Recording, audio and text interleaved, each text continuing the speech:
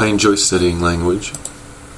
I enjoy decoding all the strange new word combinations. I enjoy it when once strange and difficult grammar situations become secondhand. I enjoy getting deeper and deeper into a culture through its language. I realize that to be good at anything, not only language, you have to spend time on the particular skill or goal you want to accomplish, and you also have to be motivated. You have to make realistic goals that will at the same time challenge you and make you stretch yourself. I think most people would say that it's important to set goals for something you want to achieve. I certainly think so. I maintain an entire blog that concerns my overall goals. So what's the fuss then?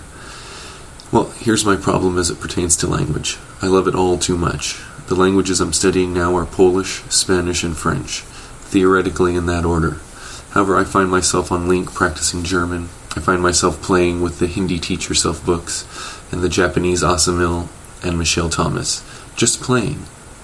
I like to do it, so I already know to some extent I will always do it. What do you think? By sticking to your goals, you'll have a better result in those languages that you're studying. But if you're enjoying yourself, then you're enjoying yourself.